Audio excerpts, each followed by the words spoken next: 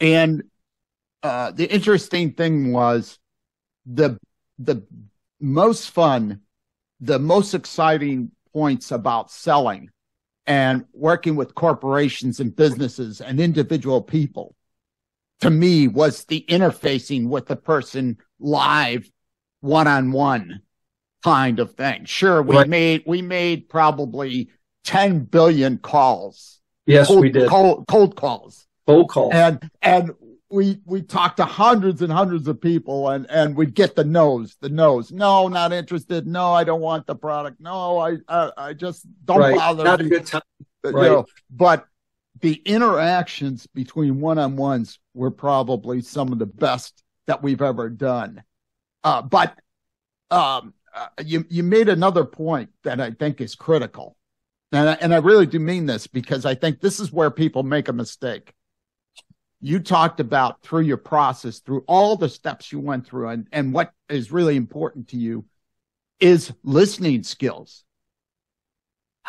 What advice, Dan, do you have for the people who are starting off with sales that don't understand that principle, listening skills? Any additional advice you have for people that really need to understand that point?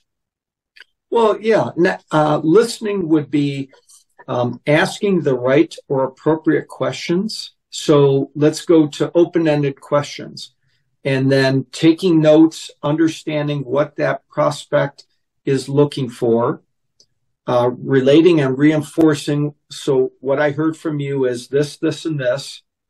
Is that correct?